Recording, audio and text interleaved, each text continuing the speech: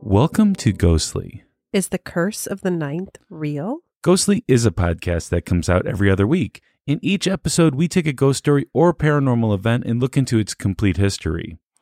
Rebecca then gives us evidence proving that the story is real.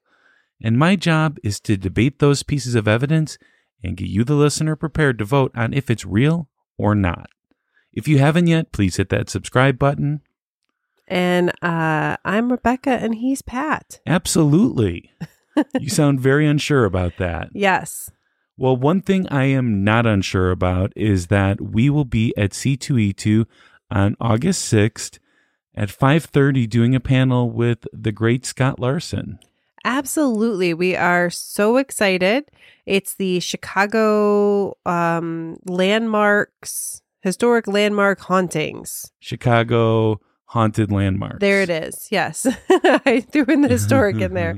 No, super excited to talk about all the awesome ghostiness around Chicago while also looking at all the fun cosplayers and meeting the celebrities, and it's going to be super fun. It is definitely going to be fun. We always enjoy C2E2, but what would make us enjoy it even more is if you came. So we would love to have you there if you're in the Chicagoland area. And if not, just hop on a plane. Just fly here. Just fly here. That's all you got to do. Or drive. I mean, whatever, And then pay for C2E2. Yeah. And then we're free once you paid. Yeah, absolutely. You can just, come by. Yeah, absolutely. So this is our 99th episode, Rebecca. That is crazy. And we thought we'd try to keep with that theme and talk about the curse of the ninth. Curse of the Ninth and the 99th episode. Absolutely. Love it. Of course, we're not talking about podcasts, though, right? So we're not cursed. We are talking about the symphony. Ooh. Yeah. The concept of this episode came from the person who plays the intro and outro and almost all the classical piano that you hear on Ghostly, Rebecca's brother, Michael Rivers. Yeah. Yeah. And, we really appreciate all that he's done for us. And when he brought up this concept, I was like, we have to do it. I mean, we did the 27 Club, right? We did. It's somewhat similar. I should say very similar, but it's similar. Yeah, I will note that I don't know much about classical music or the symphony. And I'm not going to say that I know a lot. Maybe it's a little bit more. We're going to try our best with everything, but we did consult. Yes. With Mike on this. So, he definitely gave us a lot of information. He tried to help me with pronunciations today. Yes, because so we're going to do our best. Yeah, because I am not a classical buff, so I do not know how to pronounce a lot of these names, and I will butcher them up. So Rebecca's going to help in that department. Yes. This is going to be a really interesting episode as far as that goes. We are all going to learn, and it's going to be fun. So there are two ways to get shout outs on Ghostly, but we don't have either of those. So one of the ways is to give us a 5-star review or any review on Apple Podcast. The second way is to become a member on Patreon. You just go to ghostlypodcast.com and click on the Patreon link in the menu bar. We have a lot of different tiers to choose from. I'm sure one that will fit your budget. Absolutely. And some of those tiers will get you to Ghostly X, which is our other podcast that we have just for Patreon listeners or subscribers, I should say. And we mentioned Scott Larson that we're going to be speaking with him at the panel at C2E2. We did an interview with him on a Ghostly X episode a few episodes ago. That was really interesting. Yeah, he has super interesting ideas on the paranormal and what happens after you die. We get into all the philosophical fun. Yeah, we don't have to stick to one topic then. That's right. Really interesting. We can talk about all different stories. He's an expert on Chicago cemeteries. Why would you say that? Because that is what he writes his comic book about. Oh, what's his comic book called? It's called Visitations. Oh, Visitations. And it is the story of the story of Chicago as told through the residents of its oldest cemeteries. Oh, wow.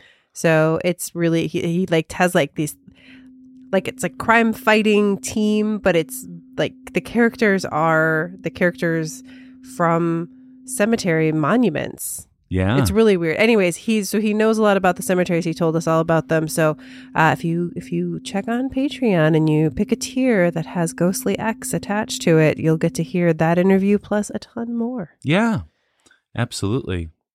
All right. So I've got some listener mail. Oh, awesome. All right. So we've got the second part of Damon. Okay. So remember... not Damien. Not Damien, Damon. Okay. So in the last episode, he told us a story, super creepy. Sounded like his sister was like astral projecting or something was going on. Or just changed her clothes and... No, super creepy. Anyways. Okay. So this is another story that involves his sister. Okay. Okay. So he says, my second experience also involved my sister, Kat, or Kate. One morning, Kate and I had woken up early before the rest of our family. I heated up some waffles for the both of us. What a nice brother. Wonder if they were Egos. I'm sure they were Eggos. Okay. I mean, I guess I don't know, but I would imagine. Now, my brother would have never done that for me. Well, I just want to say that Ego is not a sponsor of Ghostly, but they could They be. could be. I'm sorry. My brother is very good at playing piano, but he would not have made me waffles as kids. No, I'm sure he would if I had asked him. All right. I heated up some waffles for both of us, and we sat down at the dining room table to eat. I noticed something out of the corner of my eye as I was pouring syrup on my waffles. I looked directly across the table from me and saw a hand moving side to side. What? I remember thinking I was imagining it. I had thought to myself I shouldn't say anything because I didn't want to scare my sister. As soon as I finished the thought, my sister yelled out, "Damon, look, a hand!" I couldn't believe it. She was seeing it too. I decided to go to the other side of the table and see the hand up close. My body felt heavy as I got closer to it. I didn't let the hand leave my sight until I looked under the table. There was nothing else but the hand. As I lifted my head back up, it was gone. Oh, wow. Well, I usually will not, debate anything in these listener mail things, but this one I feel the urge to. Oh, okay. Because obviously you just needed to say Lego my ego. And then it would have been gone completely. Right? That's the magic words for Lego my ego. Lego my ego, and then the hands go away. Yeah. I don't know. That's what always happens when you make Egos, is that somebody tries to steal them. Yeah. Well, I think it sounds like a parallel dimension to me, but anyways, thank you, Damon, so much for sharing those stories with us. We really appreciate it. Yeah, and we always want to hear your stories. I won't always make silly remarks, although for most of them I will probably. But you can send us a story at email at info@ghostlypodcast.com or use the contact us form on ghostlypodcast.com if you forget info. Or one of our favorite ways is to actually get stuff in the mail. It's been a little bit since we've actually had something in the mail. We love mail. And that would be P.O. Box number 264, Geneva, Illinois, 60134. Don't bother writing that down. It's at the footer on our website, ghostlypodcast.com. Just scroll to the bottom and you'll see it. All right. So no polls this time. No, of course there's polls. What? There's always polls. Well, Why? I mean, most of the time there's polls. Why do we do so many polls? Well, because that's what we do. We that's the ghostly thing. That's is like the concept? That's the concept. So I'm guessing we should have some polls on Pap's mansion. Yeah. That's what I'm thinking, yes. Yeah. And are you ready for these results? No. Never. I'm never ready for the results. But just go ahead, rip the Band-Aid off. All right. Well, yes was 30.8%. Wait, that would... So none, or no, sorry, not none, no, 69.2. Yes. Whew. Wow. Yeah. So you won that one. I haven't won one in a little bit, so that's really good. Now, what was the overall rating? I have a feeling I'm going to win this one today. Okay. So. Well, we'll see. So, you should definitely go vote. I won the 27 club, so. Yeah, you should definitely go vote. Go to ghostlypodcast.com, click on the polls button at the top there. Absolutely. Yeah. So the overall rating, people could now vote on how haunted they believe something is. 1 being not haunted at all, 10 being the most haunted place ever. We had a 4.08. So that's actually a little high, like especially for something being a no. I mean, people said no, but it wasn't like a strong no, is what I would say. There was a couple of votes that people said no and gave it 10. So I don't understand that. I don't know. I think what they're saying is I am confident that it was not haunted, so I gave it a 10. Oh, I see. But that's not how this works. Gotcha. It's the overall rating. So, yeah. Okay. All right. Well, are you ready for a ghost story? Absolutely.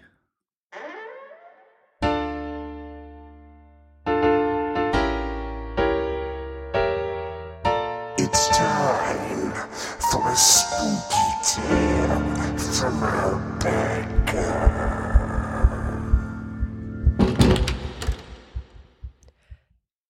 I have done everything I can, but I fear that it is not enough. The curse has decided to come for me. My daughter Mariah has died, and my wife has found a younger man, though I suppose she is at my side for now. I saw what happened to those before me who tempted fate, who tried to go beyond what we are capable of. The music now is tempting fate, and so have I. Our Beethoven could not finish his 10th. Many do not even get that far. So I hatched a plan. I wrote a 9th symphony, but I didn't call it my 9th, or even a symphony. So I dared to write a 9th and call it so. And I have lived. But in my grief over my daughter, I decided to tempt the gods and write a 10th, calling it the 9th. But they seem to have known. I fell ill in New York and have tried in vain to get better. Alma brought me to Paris to a sanitarium, but so far there has been no improvement, and I must say I fear the worst. The curse has found me, and I will join my Mariah soon. I beg all future composers, learn from my mistakes. All right. So that was completely made up then. No, that is based on something that happened to one of the people we're going to talk about today. Who? Mahler. Mahler. Oh, Yeah. Wow. Okay. I look forward to it. But before that comes the Pat Facts. Pat Facts.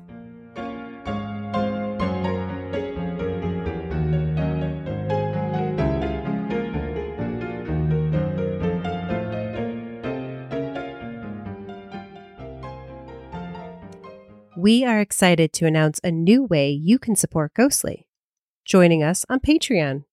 There are many reasons to become a patron. Not only are you helping Ghostly cover its own cost, but you can Get Ghostly episodes early, you can get up to 25% off Ghostly gear. get a shout out on the next episode, You can get a priority request for a new episode.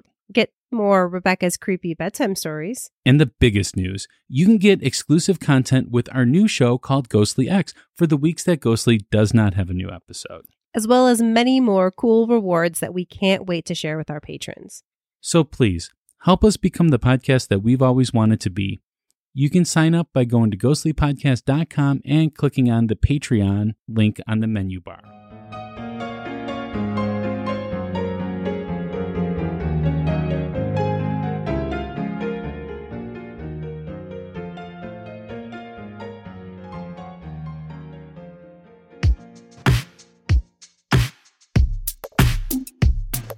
Pat's Facts. From a skeptic point of view. Pat's Facts. He presents it all to you. Pat's Facts. Facts. All right, so we are back, and the Pat Facts are sponsored by Tarot by Ta. Ta is a professional tarot card reader with over 20 years of experience. He reads at in numerous public events, private parties, and personal appointments throughout the greater Chicagoland area. He also does his readings worldwide using online services like Zoom. And the best part of it all is he's hashtag Team Skeptic. So, I mean, a lot of people ask us, how can he be Team Skeptic and be a tarot card reader? And he explained it to us. He said that sometimes he cannot explain things that are happening, and that it's still, it still has an impact on the person. Absolutely. And he still, even if it's not mystical, he still believes the cards are helpful. Yeah, absolutely. To find out more about Ta, visit and like his Facebook page at facebook.com/tarot by Ta, and you're going to put that in the show notes, right? Absolutely. All right. So let's get into the Pat Facts then. So this is going to be a very interesting one because people have told me, Rebecca, that I am bad at pronouncing things. Yeah, so you've mentioned. So anytime that I'm struggling with one of these things, I'm going to point to you and you're going to pronounce that word. All right. And it's mostly going to be names, right? Probably, but we'll see. So, yeah. So the first part of this, though, is I was, I think I know what a symphony is, but I wanted to be sure. Because to me, it's like, it's all classical music to me is a symphony, kind of, but it's not true. Right. Well, plus we have to remember, so there's like, this gets confusing. So there's symphony that is a musical form, like a piece. And then it got so popular that the group that plays symphonies are sometimes also called a symphony, even though, they're also an orchestra. Like you go see the symphony. Yeah. You're thinking of it like the group of people. Yeah. But that's an orchestra. Okay. I mean, you can call it a symphony. I mean, it's a symphony orchestra, whatever you want to call it. But we're talking about the music. Yeah, I did get a definition of it. A symphony is an elaborate musical composition for a full orchestra. Exactly. It is typically 4 movements, and at least one of those is a sonata. Sonata, yes. So it's very. I'm sure you're going to talk a little bit more about some of these things, but it's definitely a very structured piece. Yeah, like there are rules in order for something to be called a symphony. Well, now it is. We're going to get into that. Yeah, exactly. So symphonies emerged from Italy's Neapolitan school, founded by Alessandro Scarlatti. Thank you, Rebecca. As overtures for operas around the 1700s. The word symphony comes from Symphonia, derived from the Greek syn, meaning together, and phona, meaning voice or sound. It meant playing together, the perfect name for this new genre, right? Yeah, definitely. So in the early 18th century, Czech composer Johann Stamitz wrote and conducted several sonatas for the famous Mannheim Orchestra, extending the sonata form to 4 movements, thus creating the blueprint of the symphony. Yes. But back then, they were typically used to back up a soloist, so like a vocalist in opera. That's why I get this so confused, because like to me, an opera is a symphony. It sounds like it. Yeah. But it's not. It's not. Yeah. But it's not. But it started off that way. Or a soloist in a concerto. Mm-hmm. So Joseph Haydn appreciated the symphony's potential to accompany the magnificent spectacles of fireworks shows and grand balls, where he was the court composer. In total, he composed 108 symphonies. Wow. Yeah, that's something. That's impressive. After 108 works, Haydn had mastered the classical symphony form. The first movement, Allegro, was fast and lively, followed by a slow Andante. The third movement, Minuet and trio of dance suites, led to the finale, which was lively and bombastic. Oh, yes. I love that word. Mm-hmm. With this, he propelled the symphonic form to the forefront of musical creation. Yeah, so a symphony follows, again, a traditional symphony follows the allegro, like a fast, kind of lively start, then it slows down, then it's like a dance-ish kind of, section, and then the last is like that, big bombastic ending Now, that we all love. I will say, for anybody that has not heard a symphony, when you go to the symphony, right, you will get a playbill kind of thing, right? And you will try to follow it, and it will say that this piece is slow and this piece is fast, and that's how I judged it. And I was like, okay, well, yeah, we went through a slow one, so now this is obviously the fast one. No, I was totally wrong. It just kept going and going and going. Well, now, I think what you saw too, though, was not an actual symphony piece. It was the previous way, but not the more modern way. Right. I mean, there's all kinds of classical music. Yes. Oh, I mean, I used to teach the humanities stuff. And so it's Ghostly listeners, we could go on and on and on about all of this. And I'm sure many of you know this better than either of us do. The vocabulary can get complicated. Yeah, it can. But yes, typically the movements are, when you don't applaud in between the movements, it's like there's just like a little pause in between each Except of them. for me. I will applaud it. Well, there are people that will. And, some people are sticklers for that. And then there's people that just laugh. Yes, that's true. Yeah, that's true. Sometimes people get inappropriate. Do you want to tell the story of that? Oh, well, there's me. Yeah. I laugh at the symphony. No, you know what? I've gone to, my mother would take my brother and I to the symphony all the time, or to the orchestra all the time, growing up. And so I'm kind of, I got comfortable there. But I took Pat to see, actually, it was a pianist that we saw. And at the symphony. At Symphony Center in Chicago. So that's where it gets confusing. That is where it gets confusing. And we were with my brother. And there was you told me it was a man. I wasn't sure if it was a duck. I don't know. But for some reason, this person, when they would sneeze, sounded like... Yeah. It sounded like Donald Duck. It sounded like Donald Duck. And every time, and in my mind, I was just picturing Donald Duck sitting behind us doing that. This was before, pandemic time. So, it wasn't like dangerous. It just was funny to me. But also, I will say that there were two people, older women in front of us, that were fighting. That was hilarious. Yeah. Like they were having a good old fight. They were about to fist fight.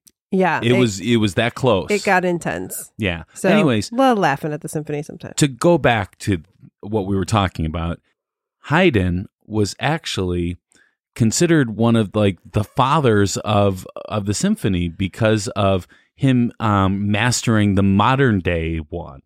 Yes. And creating that one. Yes. Mike told us he's the father of the modern symphony. Yeah. Yeah, absolutely. And I mean, when we say modern, we're not talking modern. It's not like, No, this is from the classical period. Yeah, exactly. Again, it's all classical music, but this is the period of time, or actually this is really... The Romantic. No, this is actually classical. Okay. And then we're about to get to the Romantics. Okay, gotcha. Yeah. Gotcha. Okay. So it became so popular, and just like anything popular, they looked at ways to structure these symphonies and profit from its diversity of sounds within the orchestra. So one of the things that they did was to limit the amount of movements to 3 or 4. Before that, could be 20, and it could literally last all day. Yes. Yeah. I mean, it still does, kind of. We'll talk about Mahler, but yeah. With this, they became even more popular and moved from what they considered dance halls into much bigger concert halls. Yes. So the classical symphony was a rigid construction. Each instrument and each movement had to follow a set of rules for the work to be considered a symphony. This didn't frighten the young Mozart, though, who composed his first symphony at the age of 8. Yeah, he really was the prodigy. I mean, he started playing publicly when he was 5. Yeah, he did, I'll say that. absolutely. His 41st and last symphony presented something quite different, though. Nicknamed Jupiter, it marked another turning point for symphonies. The final movement is where Mozart really mixes things up as he creates an interweaving fugue of the piece's 5 themes in what is said to be one of the most exciting bits of Western musical craftsmanship. Would you agree with that? I mean, again, it's beautiful and it's amazing to see how things changed in his lifetime. I mean, there's a reason we talk about Bach, Mozart, and Beethoven as like the 3 guys. I mean, obviously Haydn is huge and others as well, but like they really mark the growth of what we call classical music. Absolutely. And Mozart especially. So by extending the form, Mozart paved the way for other composers to experiment, allowing Beethoven and his revolutionary symphonies to make their indelible mark. Yeah, it was interesting. We'll talk about Beethoven here, but my brother was telling us that, that we have no idea if Mozart and Beethoven ever met. But teenage Beethoven and like 35-year-old Mozart were in the same city at the same time at one point. So it's possible that they did, or at least that Beethoven like maybe saw Mozart or saw his work being performed, something like that. Certainly inspired by him. And back then, I mean, that was what you would do for like entertainment. Oh, sure. Again, if you don't have like a radio at home, you don't have an iPhone, But also back then, a lot more people played musical instruments. Oh, absolutely.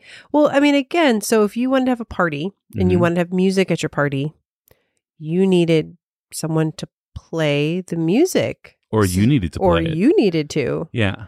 Yeah. I mean, again, if you ever watch any of those, Jane Austen, things, there's always, the one sister that plays the piano while everyone else dances. Little Women. Yeah. Same thing. Mm-hmm. Yeah, there's always somebody that in the household that plays the piano. That was their entertainment. Right. And that is also the reason why some of this music is so complex, because there were so many people that understood music.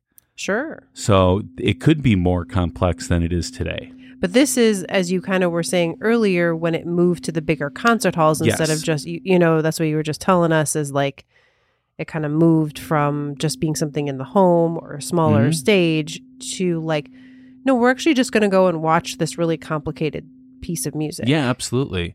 And Beethoven revolutionized the symphonic form, building on what Mozart had set in motion. So if it wasn't for Mozart, Beethoven probably couldn't have done that. Oh, no, definitely. Yeah. So he enlarged the orchestra. So what Mike was saying is sometimes when they're playing Mozart, they will limit how many instruments are in the orchestra. Right. Because Beethoven was the one that actually expanded it. Well, so he said that Mozart, before he passed, so this was after Beethoven got popular and did all of this, that he did one time get to hear one of his symphonies played with the bigger orchestra, and he loved it. I'm sure. I guess he wrote a letter saying that it was how great it was, and then he passed before he ever could hear one again. But yet so solidifying when we play now, only play it with the smaller orchestra because that's how it was done back then. Yeah. But he loved it. Huh? Like he wanted to hear it with the big orchestra. Yeah. So yeah. Yeah. He doubled the duration of the works. And in the third movement, occasionally replaced the minuet that he hated with a scherzo. A minuet is a slow ballroom dance, and a scherzo is a light and jolly movement. Yes, this is Beethoven, right? He's expanding on all of this. Yeah, and I don't really find it to be that light and jolly, but I get it. Yeah, Beethoven can be. Yeah. So Beethoven's compositions are monuments of change, catalyst of the evolution of the symphony. Those who understand my music must be freed by it from all the miseries which the others drag about with themselves. Yeah, and that was from Beethoven. Beethoven actually said that, Yeah. which sounds like a Beethoven thing to say. He definitely thought his music was awesome. Yeah. So, yeah, that was in a letter to his friend. Bettina Brentano. Yeah. His commitment to musical freedom resulted in Symphony No. 9, the first symphony with a choir and soloist, establishing the basis of the Romantic and Modern Symphony. Yes, Beethoven's Ninth is certainly one of his most popular. We were talking earlier. The Fifth is also very popular. Yeah.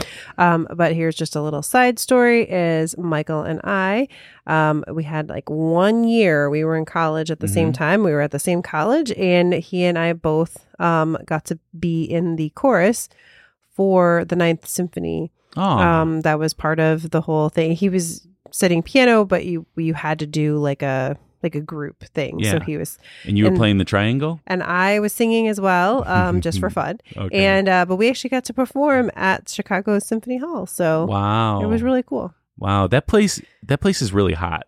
It can be. Yeah. Now, I will say though, when you perform a work like that, I mean, I'm sure to people that do it professionally, it's different. But like for me, we rehearsed that so much and for so long that while I do love it and I do appreciate it, my memories of it, my association of it is just a lot of rehearsal. Yeah. Yeah. We believe the Curse of the Ninth was something that was probably talked about. Okay. Maybe. But it was really brought to light by Gustav Mahler, who, after writing his Eighth Symphony, wrote Das Lied von der Erde, which, while structurally it was actually a symphony, was able to be disguised as a song cycle, each movement being a setting of a poem for soloist and an orchestra. And we can get to this later, but like he's not the only one to do stuff like this. But yes, so he's trying to sneak in a symphony. He did. But without calling it that. But he was kind of able to. Right. It didn't quite fit the definition. So this superstition, though, however, was only hatched by Mahler. Before him, Beethoven and Schubert had died before or while writing their 10th symphonies. Upon realizing this, Mahler created the Curse of the Ninth and led this superstition into popularity by seemingly proving it to be true, though. I just wanted to add the first notable composer after Beethoven to complete more than 9 symphonies. Not that there weren't others, but the big one was Shostakovich. Yes. There's me saying that one. Who lived decades after completing his 9th and wrote 6 more symphonies, after that time. But there were others that broke the curse. There was, what is this? Joachim Raff, as well as, it wrote 11 symphonies. I mean, there were others. But Shostakovich is the maybe the first notable one to kind of, I want to say, break the curse. I don't know. Yeah, but before that, Alexander Gluznuov. Okay. Gluznuov? I'm sorry, I don't know that name. That's not a name I've heard before. So that person stopped work on his 9th symphony in 1910, supposedly due to fear of the curse, and never wrote another symphony. Like he wanted to, but he didn't, and he managed to live another 26 years. See, there you go. You've offered proof for the curse. No, just that he felt that there was one. Yeah, that's all. And he lived. Yeah, and I mean, I will say though that a symphony takes many years for someone to write, typically, right? I mean, so this is where it gets to be like this time frame, right? So you mentioned Haydn wrote 108. Yeah. Right. But that was before Beethoven. after Beethoven that made it a lot more complex. Right. It took a lot longer to write Yes. symphonies. So, yeah. And the other thing that actually Michael mentioned is, it's actually, there's not a lot of financial reward in their lifetime for writing a symphony. Sure. Because, like, especially then, now maybe there's like, a pretty good number of symphonies around the world, though they're struggling. So if you, want to support them, it's always good. But back then, especially, this was a new thing. So, maybe there'd be like 5 symphonies or just 5 orchestras or 10 that maybe would buy and perform your work. So you made more money, of course, making popular music. So it's like you'd work on your symphonies, but it wasn't like you could afford to just write your symphony. You know what I mean? You had to do other work that would make you money in the meantime. And even now, I would say, percentage-wise, at least, they probably do not make anywhere near where they did in like a Beethoven day or something like that. Percentage-wise, not dollar for dollar.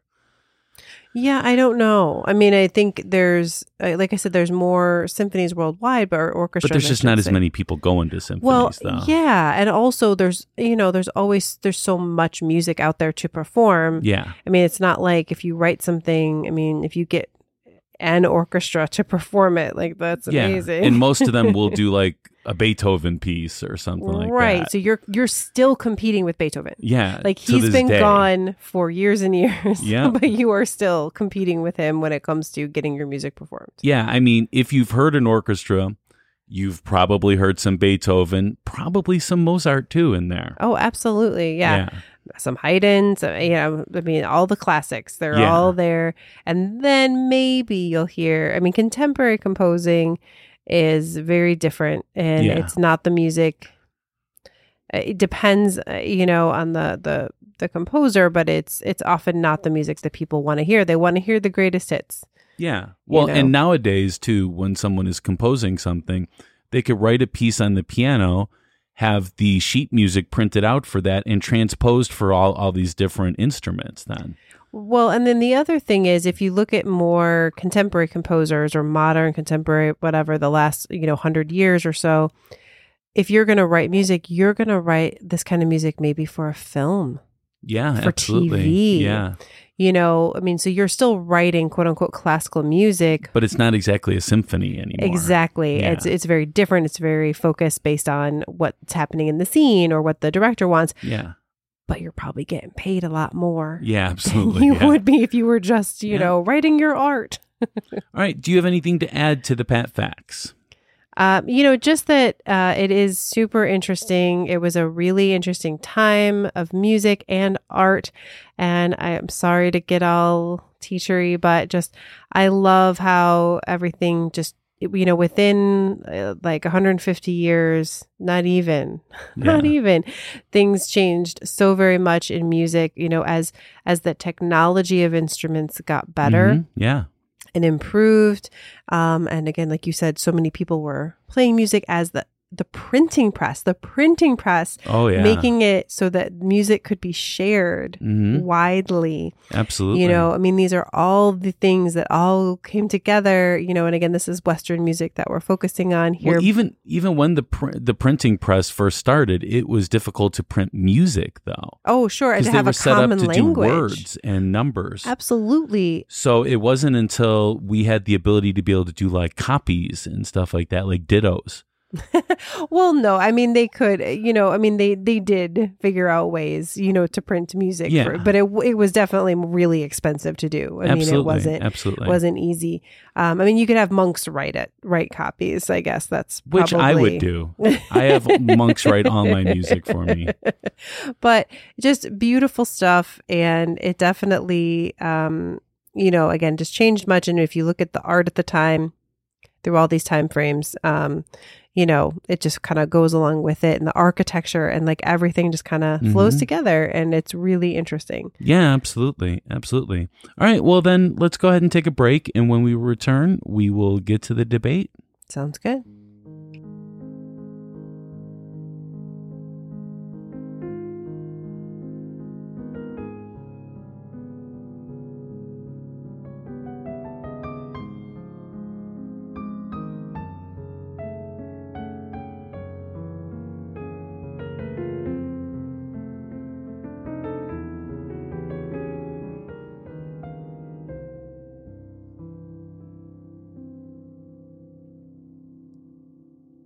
Throughout our time doing Ghostly, we've met a lot of great people.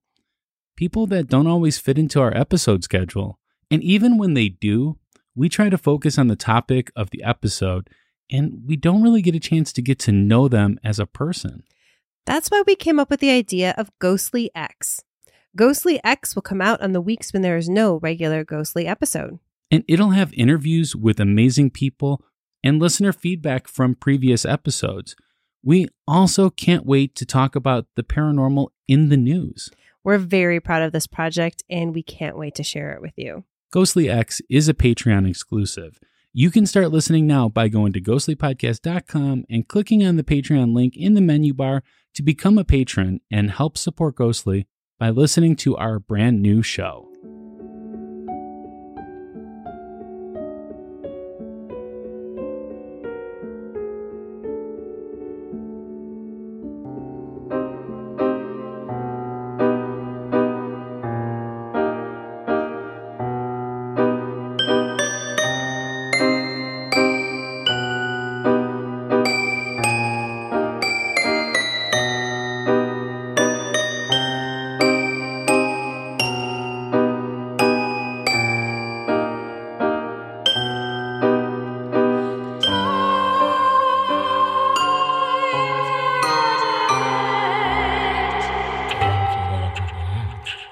All right, we are back, and it is time for a debate.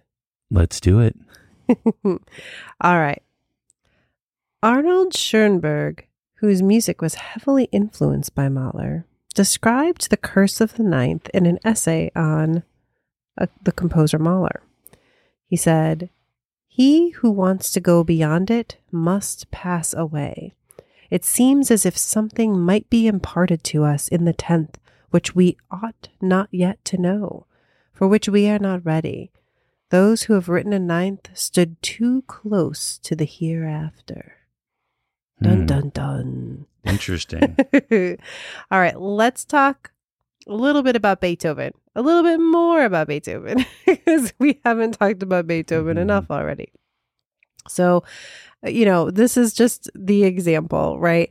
That, Beethoven himself didn't know about the Curse of the Ninth, but he kind of is one of the first, it's said, to be a victim of the curse. So his Choral Symphony, the Ninth, which we talked about earlier, was his last. He did start a 10th. So he kind of laid it out, and he wrote quite a bit actually for the 10th.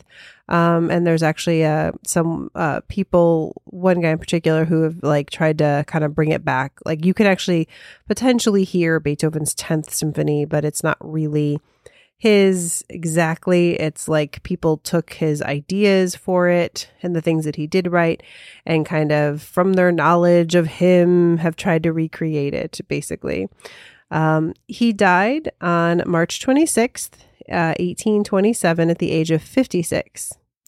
And he had two friends, maybe a third, that were present when he passed. And one of his friends that was there said that at about 5 p.m., there was a flash of lightning and a clap of thunder. Quote, "Beethoven opened his eyes, lifted his right hand, and looked up for several seconds with his fist clenched. Not another breath, not another heartbeat more." He was definitely, he kind of had been sick for a little bit, and, But what parting words, coming. Yeah, those are really cool. I hope that when it's my time, I could say something as prolific as that, right? Right. And, that you were just, shaking his fist at the lightning and the thunder. Yeah. And again, I'm not saying that the lightning and thunder was the curse, but I'm not saying that. I don't know. All right. Well, okay. So first, I want to bring up Mahler, because you talked about him first. Mahler, yes. Mahler.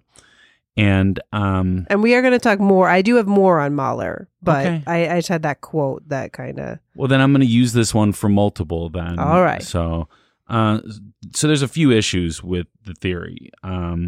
because at the time of him writing this stuff and believing this stuff, there was only two people that actually would have applied to the curse, and that was Beethoven and Bruckner. He wouldn't have known about Schubert's 9 symphonies because what is now called his Symphony Number 9, which is nicknamed the Great, was known as his 7th in Mahler's time. So Schubert Yeah. is sometimes cited as someone having affected by the curse, but really it's but they didn't even know at the time. Yeah. That like he had written. Mahler wouldn't have known about that. Gotcha. So And Mahler was only concerned just based about on two people, Beethoven and Bruckner. Yeah. And we'll talk then, about of in a course, second. you know, we had already gone over this in the history. Mahler made his symphony, you know, and he actually tried to trick death with it, you know. Right. And, but technically, he would have written 10 symphonies then. Technically. Right. Again, we'll get to it. Yeah. I got some thoughts on it, you know, for sure. But yeah, he did try to trick it based on what happened to Beethoven. So. Yeah.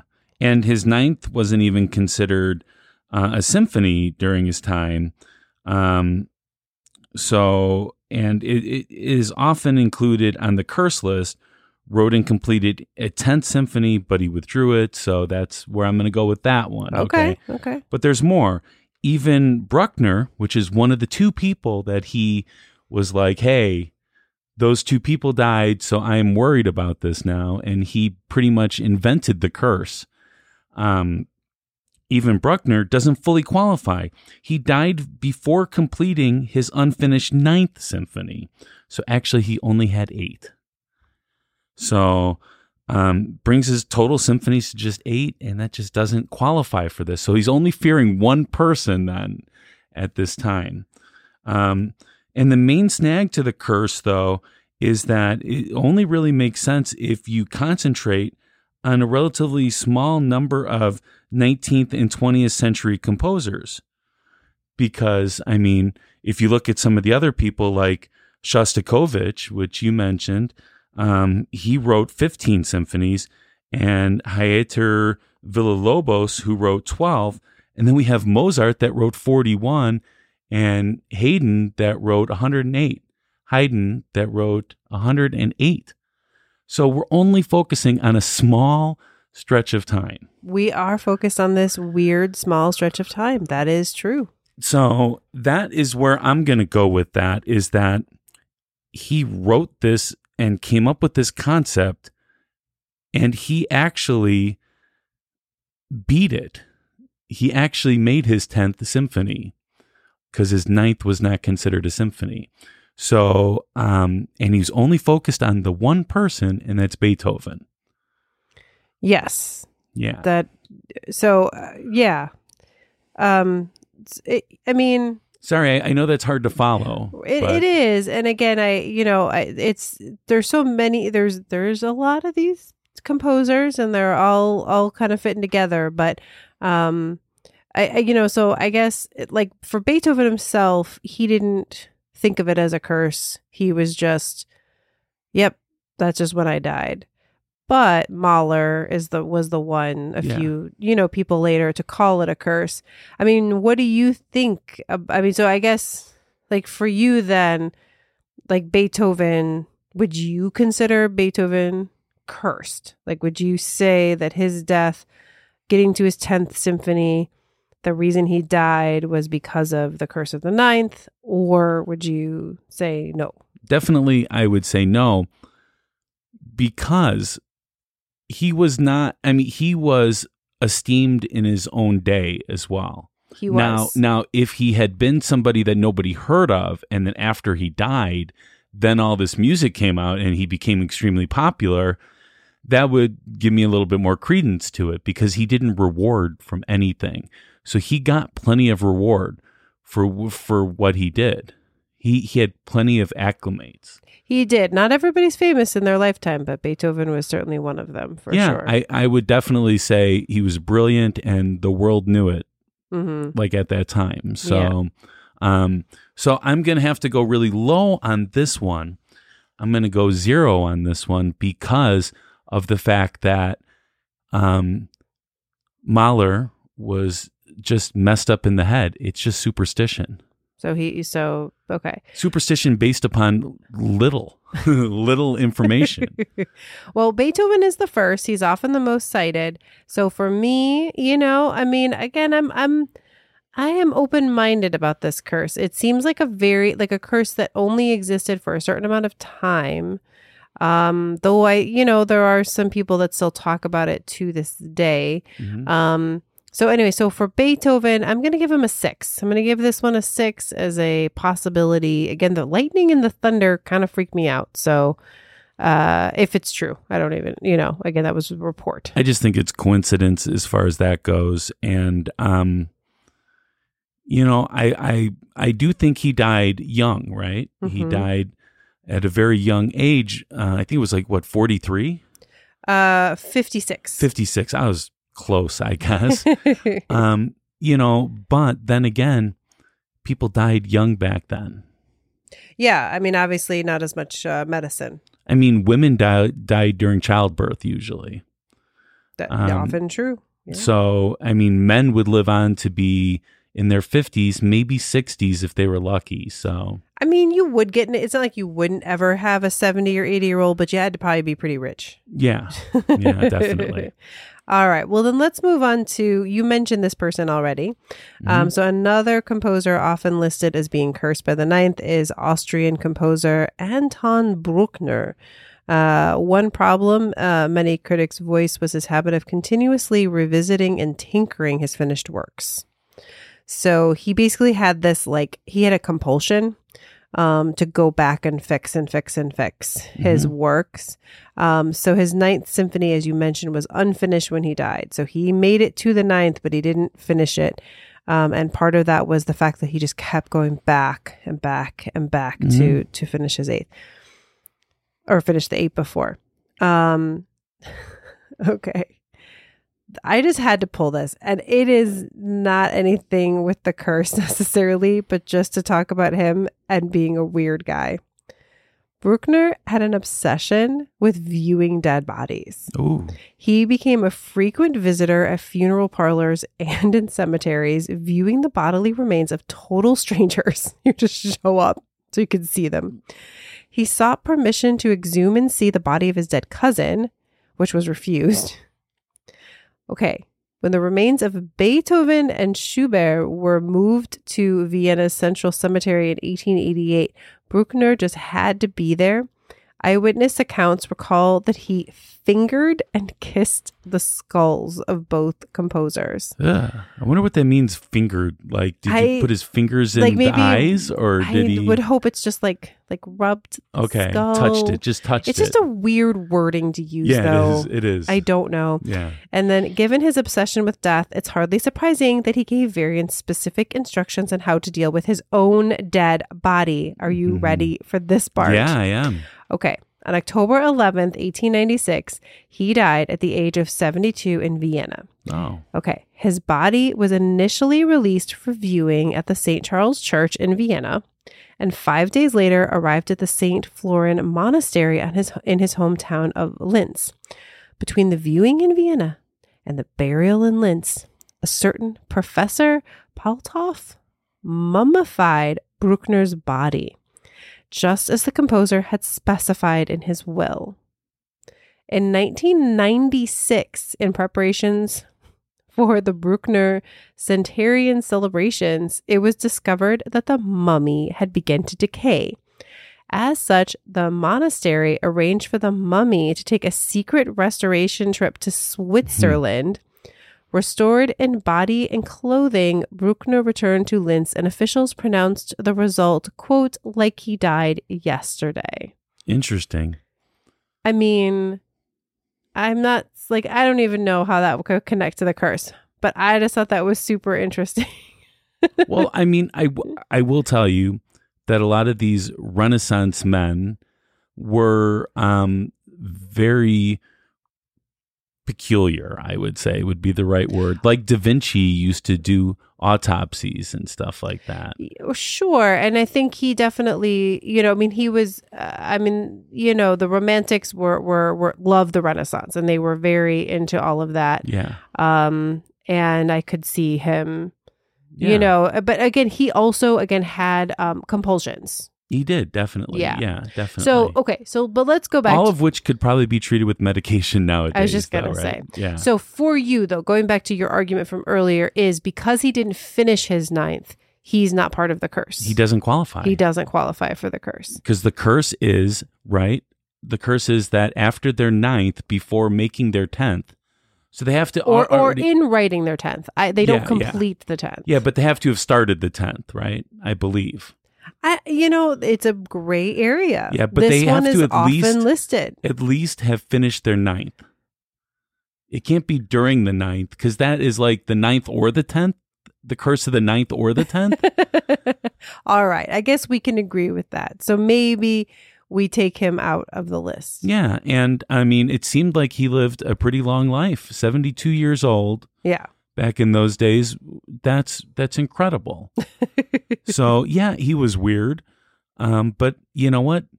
Brilliance sometimes, they have this weird other side, this other tendencies. And as creepy as it might sound, it was harmless. All right. So you could finger any skull you want to, I would be very creeped out if I found out this man came to view my body. I don't know. But if like Stephen Hawkins was like, hey, I want to see dead bodies, I don't think anybody would give him any static when he was alive to do that. Well, because he's famous. If you or I asked like, hey. No, but so is Bruckner though. I mean, yeah, I guess. I guess he was famous enough for that. And he was a genius. So, I mean, so we just kind of go along with these genius people. I'm going to have to give this one a 0. He doesn't even qualify for it. He lived a very long life. His mummy lived on and like he died yesterday. I'll give it a 3. It's pretty low. All right. So let's officially talk about Mahler. Okay. So as you said, he's the first to believe in this superstition, or first to, call it that. He freaked out. He developed an obsession with the curse. So after he completed his 8th, let's see if we can just, again, I know we've talked about this now a few times, but he completed his 8th symphony. He decided to come up with a way to like not have the curse of the 9th. So he wrote the 9th symphony, but it really wasn't technically totally a symphony, and he didn't call it a symphony, and he didn't call it the 9th symphony. So after he wrote this, not his 9th symphony, he wrote his 9th symphony, which was really his 10th. And he thought like, awesome. But basically they didn't believe him. So he did die basically before he complete his work on what was really his 10th symphony. No, his 11th actually.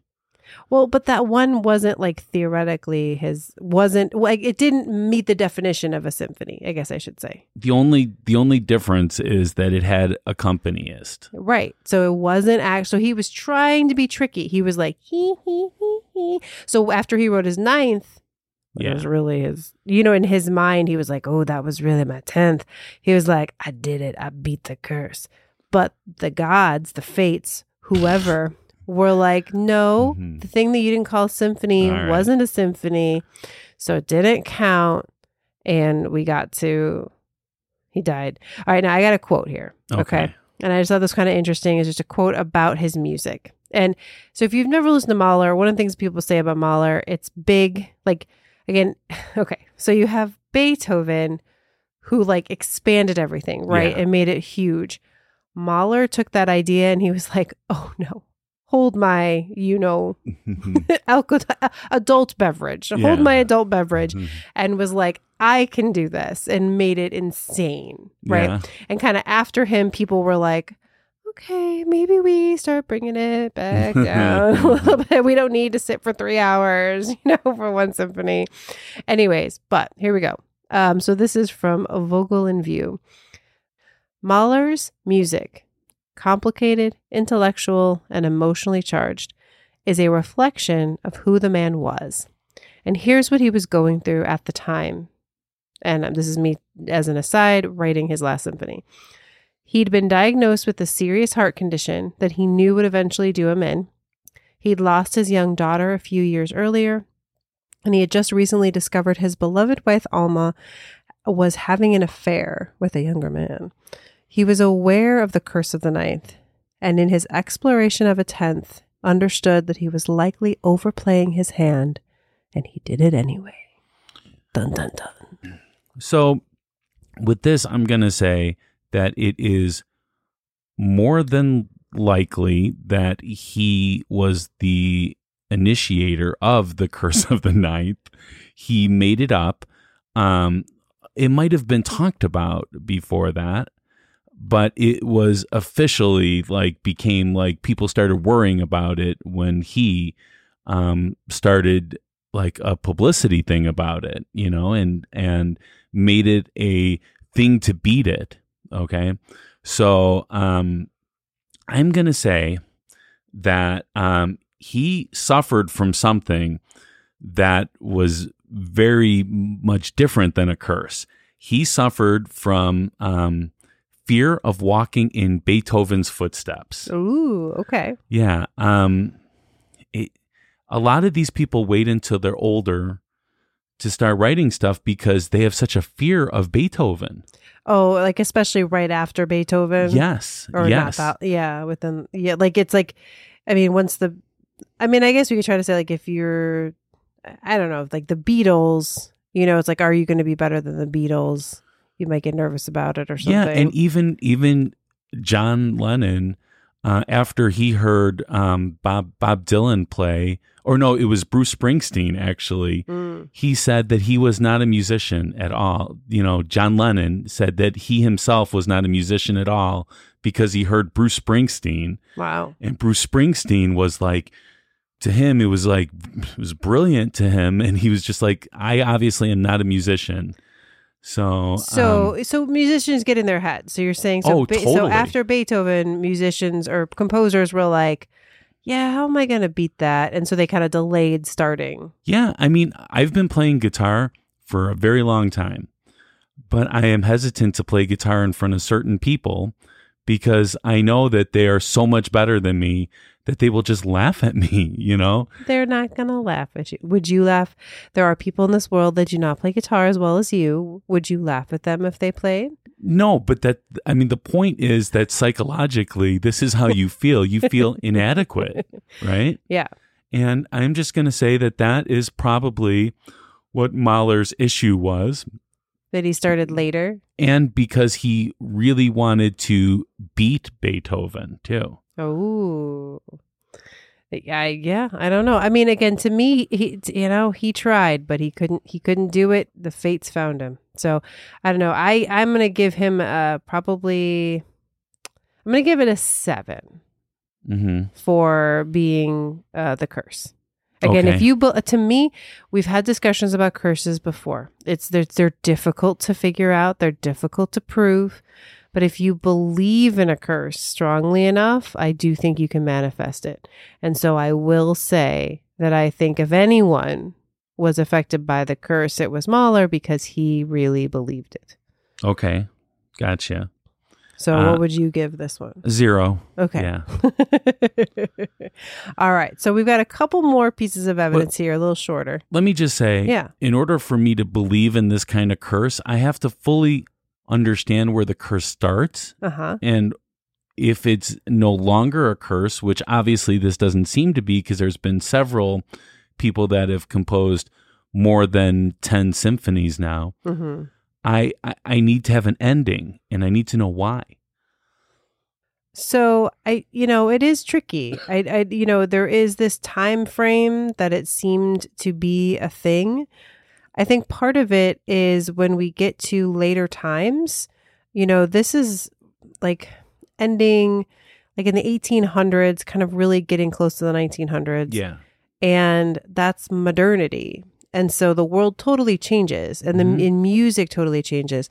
Writing a big symphony, I mean, it kind of like what you were just saying, like, yeah, Beethoven's already written the best symphonies, so I'm moving on. I'm doing something else. Yeah. Liszt was, I'm going to do these kind of, symphonic cycles or songs, and it's just like people start doing different things, and then we get contemporary music, rock and roll and all the other things, and like I said, they're writing music for films, and they're just doing different formats. So to me, I actually still think if you're someone writing big symphonies, it's a risk. A curse doesn't mean that it doesn't mean that everyone is affected by it.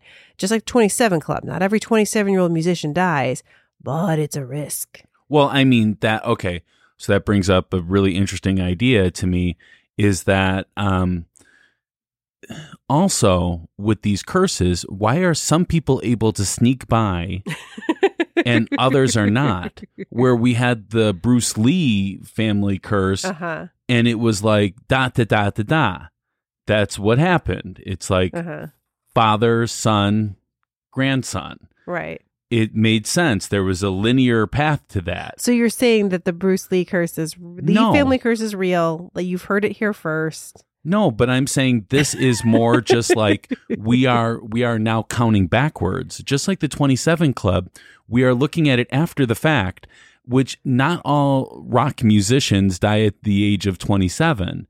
And just like this, not every composer that is writing a symphony dies between their 9th and 10th. So again, I think this is kind of why I picked this quote. It's about the passion and the heart that you put into it. And I'm not saying that composers that don't die, whatever, are not putting in heart, but maybe, and again, this is just us theorizing. We don't know, but maybe if you're putting too much of your soul into your work, it's a curse, and you can only do it for so long.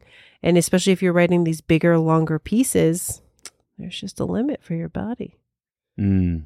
All right. Okay. All right. Well, I've got two more examples of people, and we can. They're a little shorter here. We've got Dvorak. So he wrote a 9th symphony called From the New World, but it was actually labeled his 5th at the time that it came out.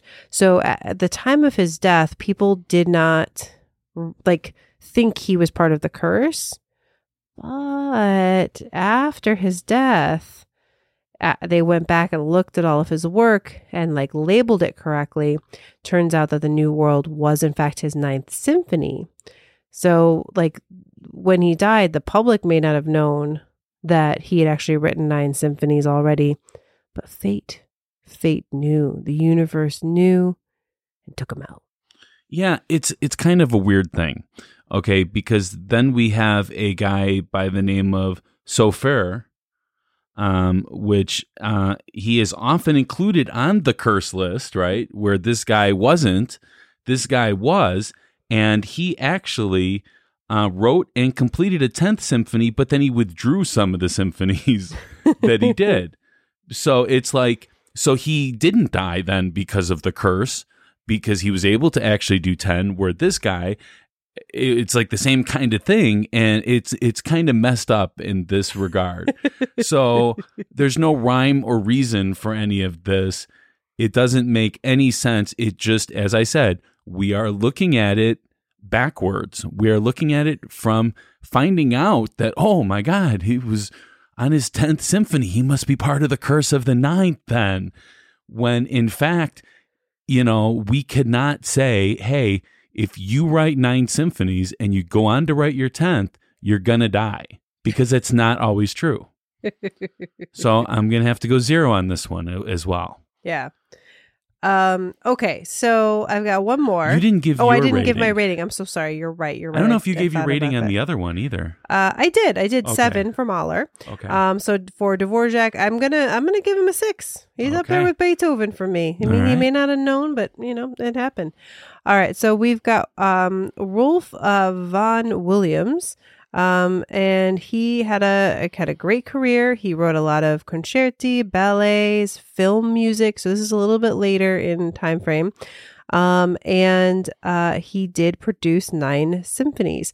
3 weeks after the premiere of the 9th, he died suddenly.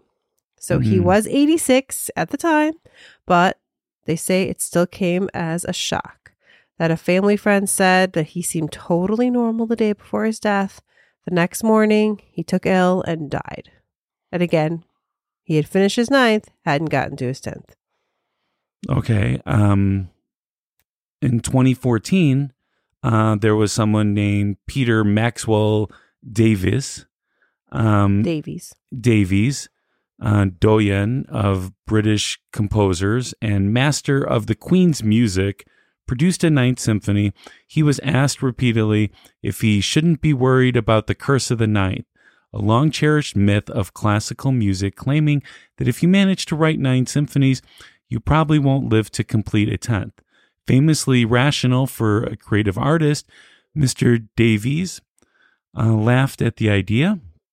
Then he collapsed and was taken to the hospital. The diagnosis, cancer. But what's really interesting about this guy is the cancer didn't do him in. Nope, he lived on to make his 10th symphony, and no curse could do him in. So, and the same rationale that you bring up from this guy did not work with somebody else. And again, just counting backwards. And the Alexander guy, the one that stopped work on his 9th in 1910. Well, first of all, he didn't write 9, so he doesn't qualify for this list. Second of all, he did this out of fear, out of a superstition. That doesn't prove anything. That just proves that he was very superstitious. If I went around and I said, I am not going to walk underneath a ladder, that doesn't mean that it's real that walking under a ladder is bad luck. It just means that I believe it. And that doesn't give any credence to if it's real or not. Well, now see, I think that sometimes when we believe in curses, we give them power. And again, this still doesn't take to, Rolf Vaughan Williams is often included on these lists. He is exactly an example of someone who made it to his 9th and couldn't make it to the 10th. And an old man at the age of 86 died. I mean, seriously, do you think he's supposed to live forever then? Is that how that works? He had fame. Okay. So he was going to live forever. Okay. All right. So what's your rating? I'm going to say, first of all, this is getting ridiculous at some point. There is no Beethoven starts it, but then all these other people manage to do it in between, and we don't the curse is not over. Just whoever believes in the curse is the one that dies. And I do have a special place in my heart for people that believe in curses, that they're going to come true. But that doesn't mean it's actually the curse. It means other attributes are in play. Well, no, I did not say that only people that believed in the curse die, because there are some people on this list that didn't either know about it or didn't believe in it. Yeah, that still Bruckner died. that didn't even write 9. Well, we also have the one I just talked about, Vaughan Williams, who was someone, I have no idea if he believed in it or not, but he was 86 years old. Did Rebecca. him in. All right. So what's your rating for Vaughan Williams then? Negative infinity plus. Nope, not allowed. You've told me that many times. No, I told you that infinity plus is not. Yeah. So that acceptable. means infinity negative is also not allowed. What? Why not? Because this is not opposite day. All right. So I'm going to have to give this a big fat 0 on this one. It is getting ridiculous. All right. I'm going to give that one a 5. All right. So what is your overall rating then? Okay. So my overall rating then, so I gave a 7, a couple 6s, a 3, and a 4. So we're kind of all over the place. So I'm actually going to end up in a 5. Okay. Which is pretty low for me. Yeah. I feel like there's a few things here, but I'm not I'm in the middle on it. So what does that mean then, a 5 for you? Does that mean like, Like maybe, could be, like I'm not discounting it, but you don't totally believe it I'm either? not totally there yet. Okay. Yeah. How about for you? What would it take for you to believe this one though?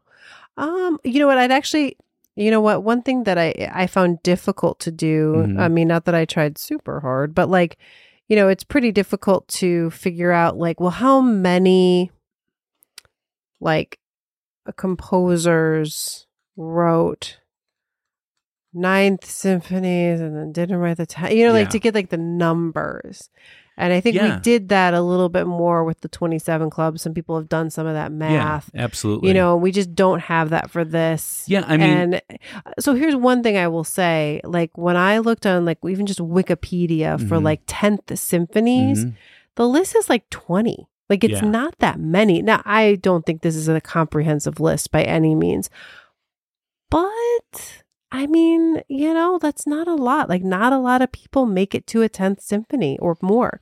Yeah. It's pretty limited, the list. Well, going back to what you said, I was trying to get in there, but I couldn't, is that, I would love to see numbers as far as not only how many people stopped after their 9th and didn't even start writing their 10th or whatever and lived, but I would like to see numbers of how many composers there were that died after their 1st, 2nd, 3rd. Sure. You know. Sure. Yeah. Again, these numbers, they make a difference. Exactly. So that's what it would take for me. Like if it was statistically like this really crazy number of people died at their 9th, then I might, start to say, that's interesting. I mean, of course, I probably wouldn't totally believe it, but I would be closer to believing it.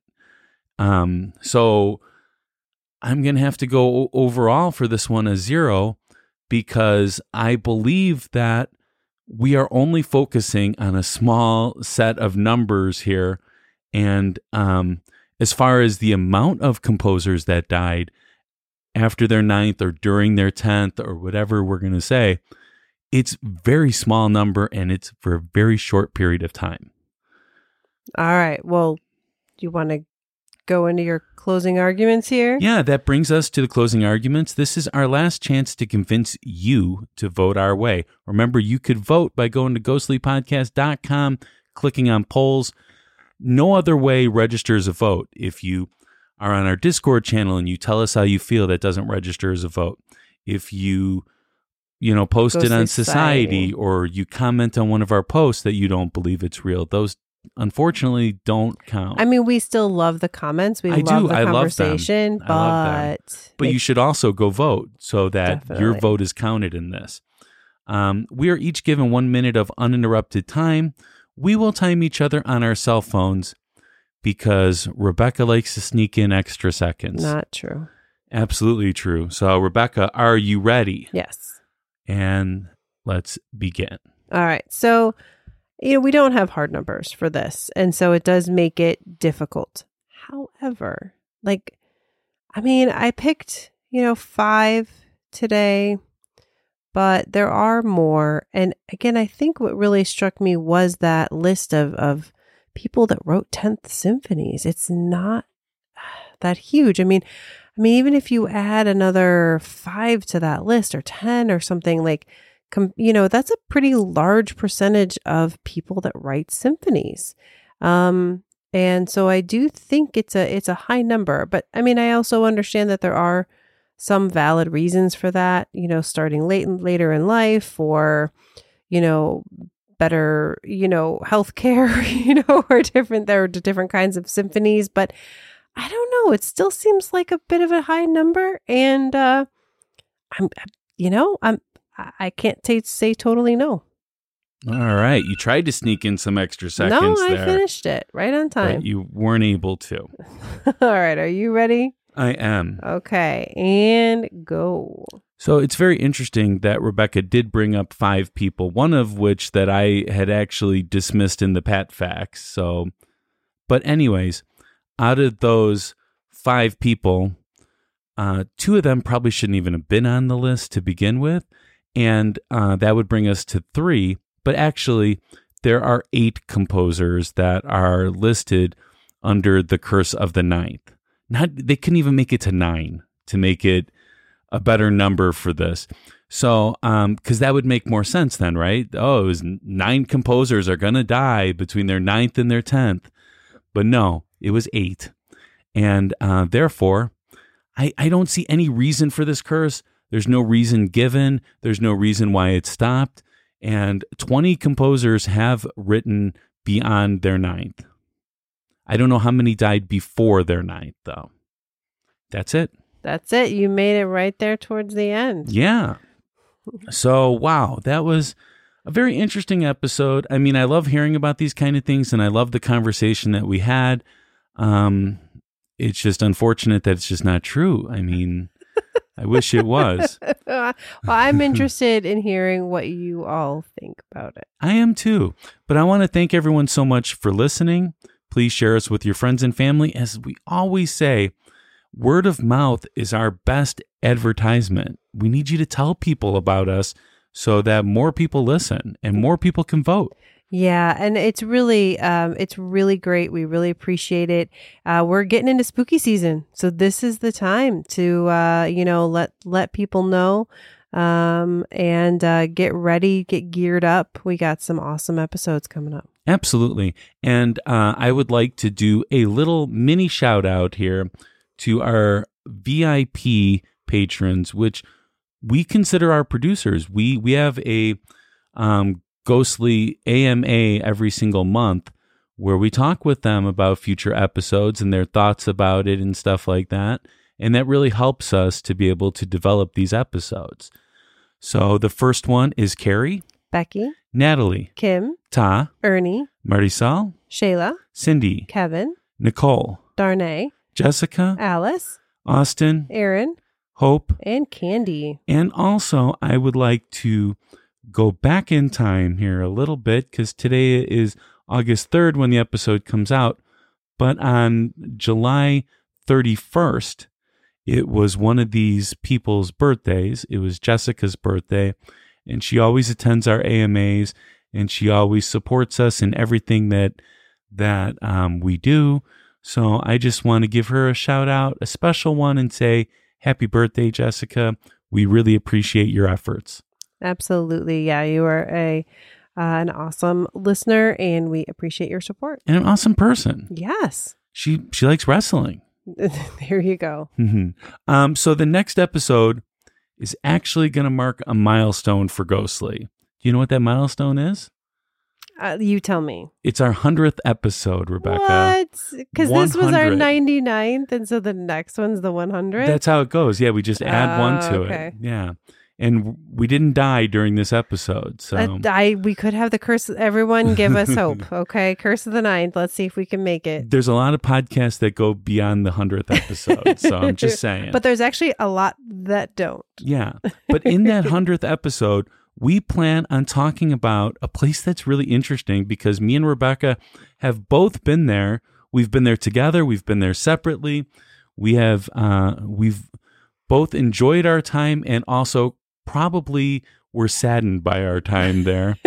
That's true. At Wrigley Field, home of the Chicago Cubs.